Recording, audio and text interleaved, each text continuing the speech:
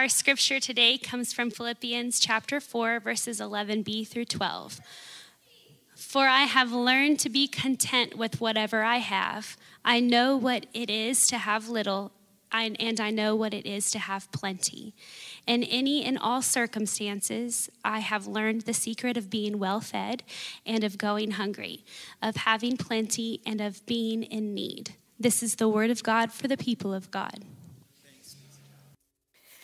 My new favorite church quote, you need to choose to be happy. Oh, man.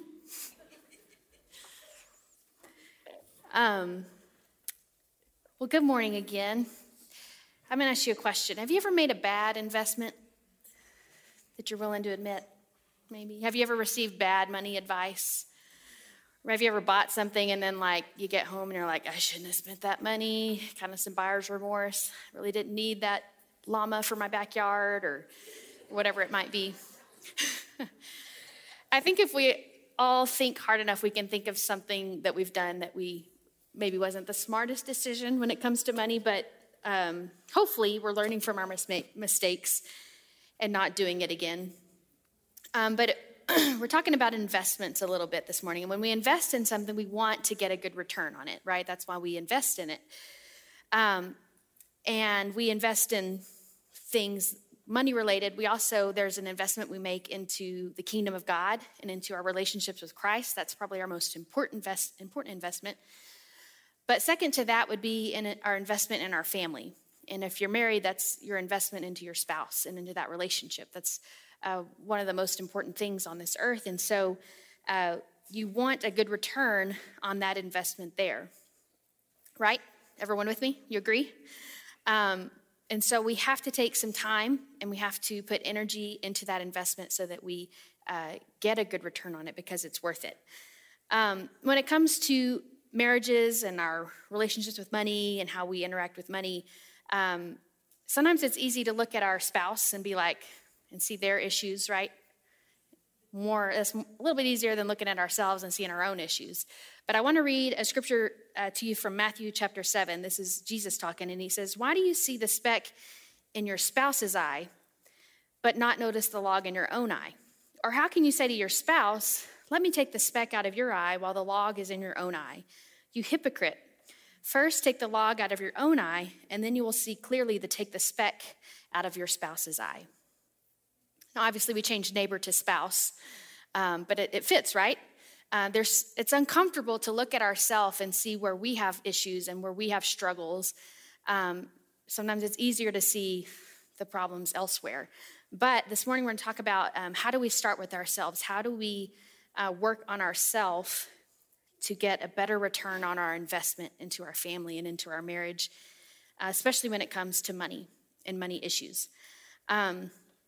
One of the best things that we can do as we invest in our family and invest in our spouse is to learn to be content.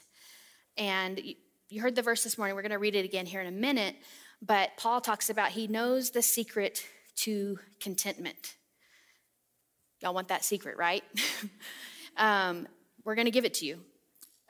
But so many of our strivings for more things and better things and new things, they come from this really this longing that we aren't content. And we think, well, if I get that new phone, or if I have this bigger house, or if I have this much money in my account, if I got this new job, well, then I would be content. And the truth is, those things probably will make you feel content for a little while, but then that burning comes back and you want something bigger, better, newer. It's just the process of being human. And so the Apostle Paul, he writes to this church in Philippi, and he reminds them of the joy of the kingdom of God and the fact that in all things he has learned this secret to being content, whether he has all that he needs or if he doesn't have much at all.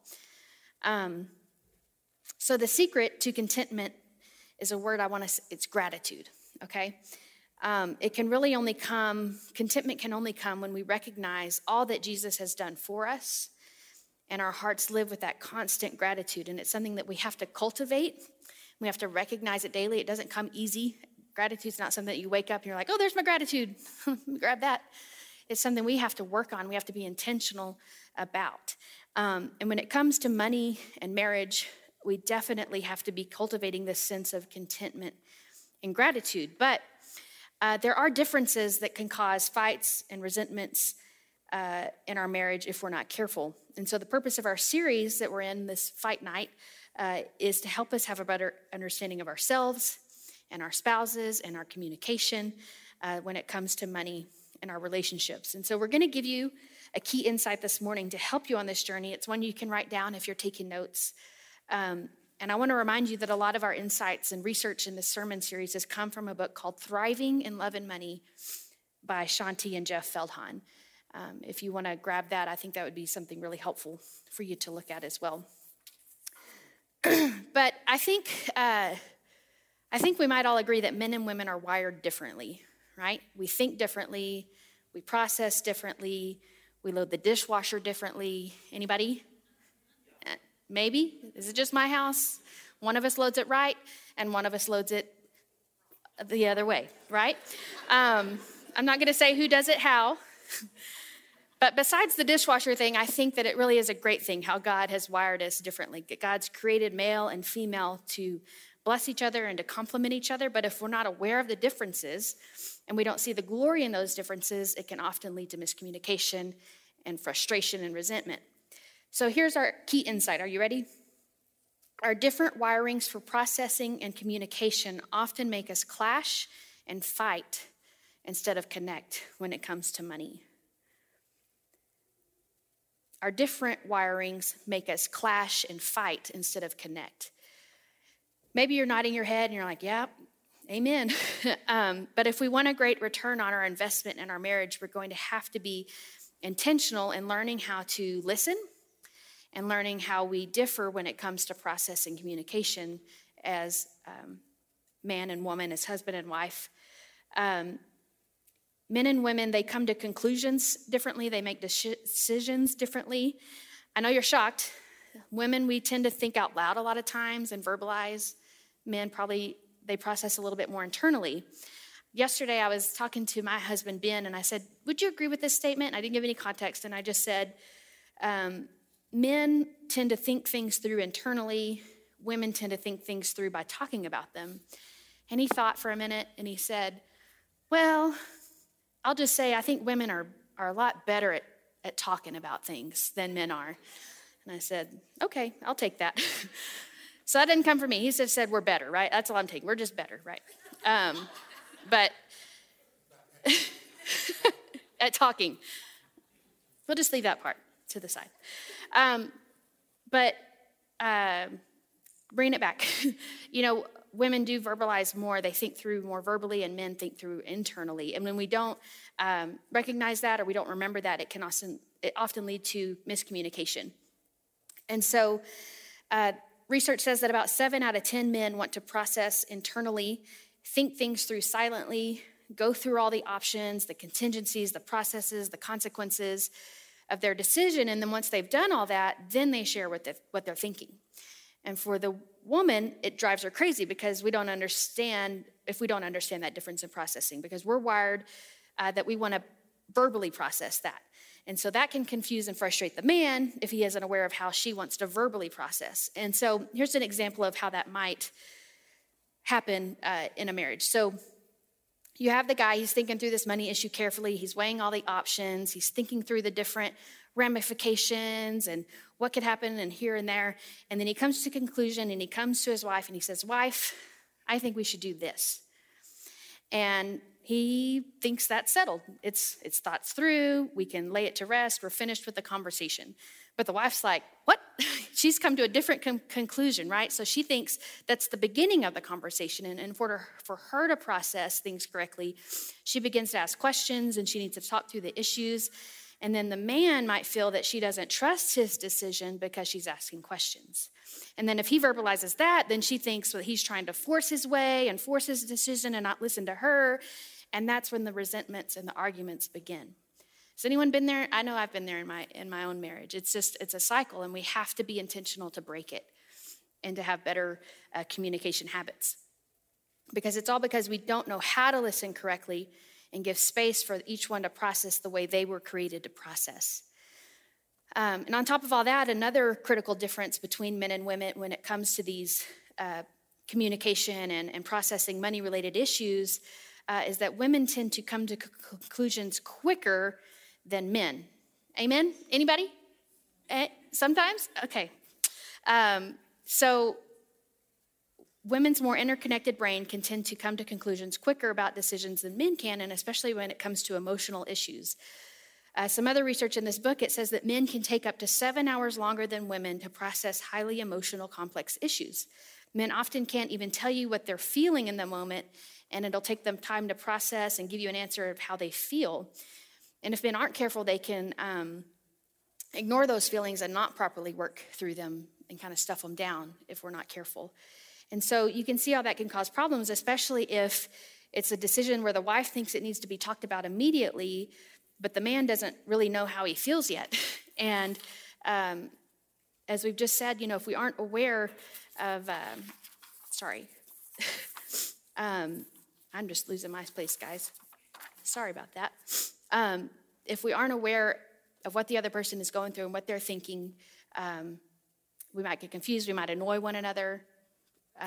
So what can we do about it? First, it's very practical. It's honor how your spouse processes. Don't get annoyed by them, and recognize that the way they're wired is a gift from God. Work with it instead of against it. If possible for women, I think we need to give our spouse a little more time to process their feelings without pushing them. Give them that time. Both of you agree on a time frame to revisit it. But until then, for the woman, I think we just try to let it go and trust that he's thinking about it and he's not ignoring it. And for the man, if you need time to process and be silent, give your wife a time frame. Say, give me till the morning, give me till X amount of days, and I promise I'm going to be thinking about it, and then we'll come together and talk. And remember that as you're processing, realize that for that time, for your wife, that's not a fun time. And so try to be intentional about reassuring her and telling her, I haven't forgot about it, I'm still processing. And then when you've had time to process that decision and you come and you are ready to talk to your wife, remember that she's going to want to talk about it. She might disagree with you, she might question your reasoning, but she's just doing verbally what you've already done internally.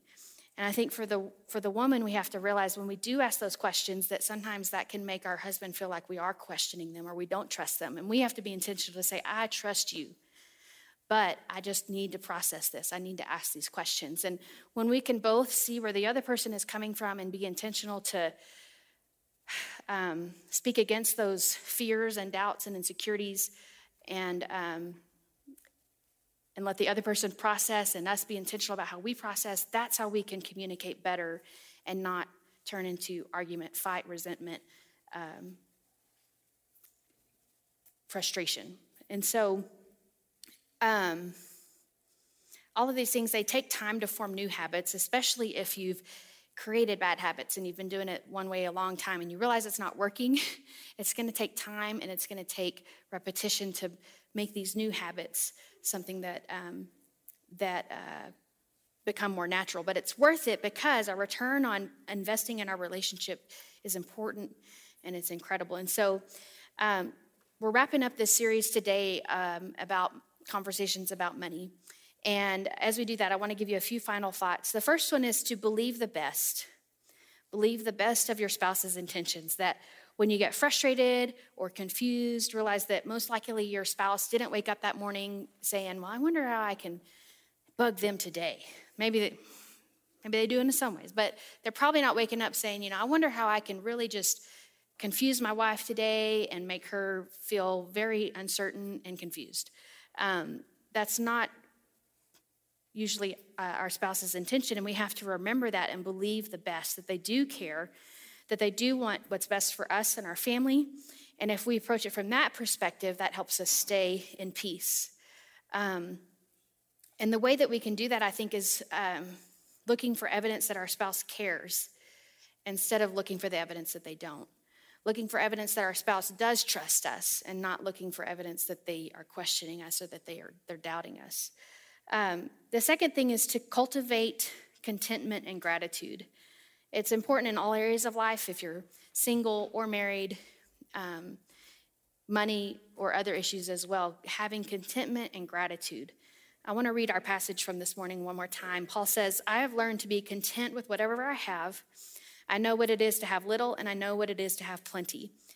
In all circumstances, I have learned the secret of being well-fed and of going hungry, of having plenty and of being in need. When we're actively pursuing this life of contentment and gratitude, it makes everything a little bit more easy and a little bit more peaceful. Because you know what verse comes right after this passage? It's a very well-known verse. It's Paul's saying, I can do all things through Christ who gives me strength. That's what comes right after this. It's a verse that I think we often miss the true meaning of it because we don't see the context. It's used often in our culture as, I can win the game through Christ. I can make it through this through Christ. I can get the job with Christ. And that is, I think, a hint of what Paul means, that we can do things through Christ. But when you see that context in that bigger picture, there is it's Paul saying that, when I do win the race, I'm okay. When I don't win the race, I'm okay. No matter what my circumstances are, I've learned the secret of contentment, and that's gratitude, because I can do all things through Christ, because he gives me strength.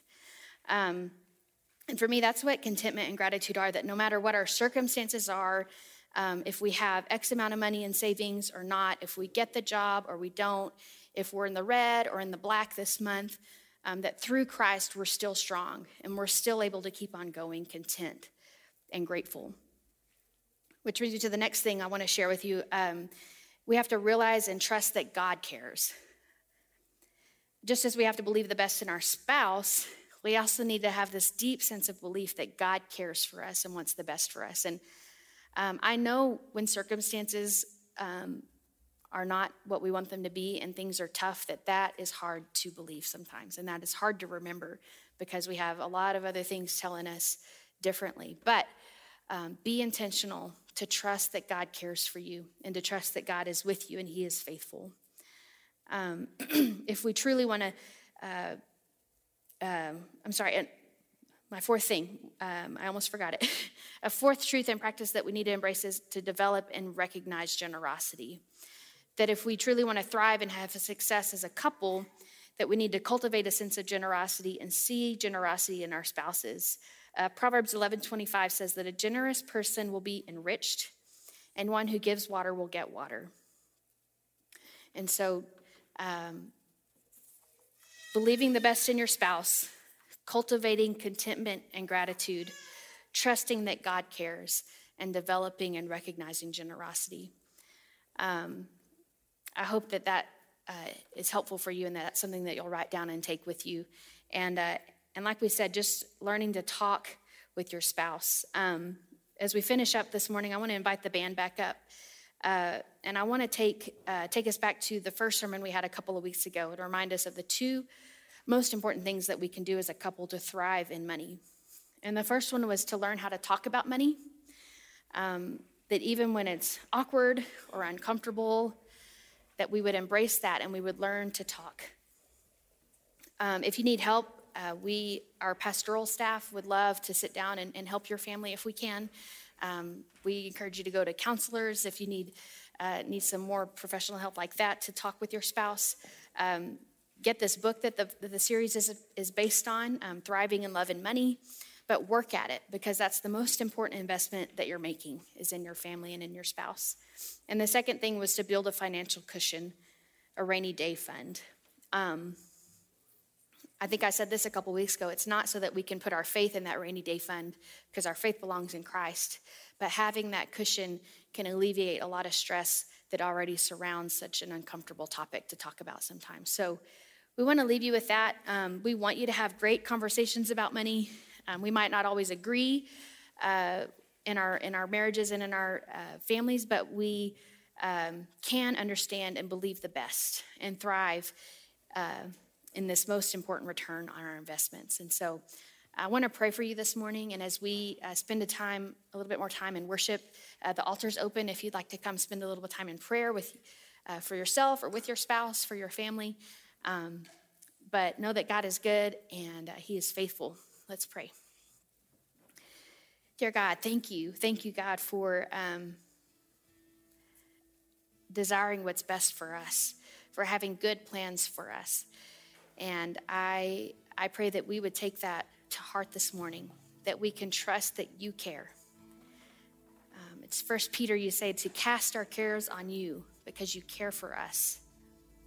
And so, God, I pray that you would take our burdens, take our struggles, our uncertainties, our fears. God, take those from us and give us your peace and your presence. Give us discernment and wisdom. God, help us to love like you love. And I pray for families and marriages specifically that you would help them to thrive, help them to communicate, and to make this a priority. We love you, Jesus, and we pray this in your precious name. Amen.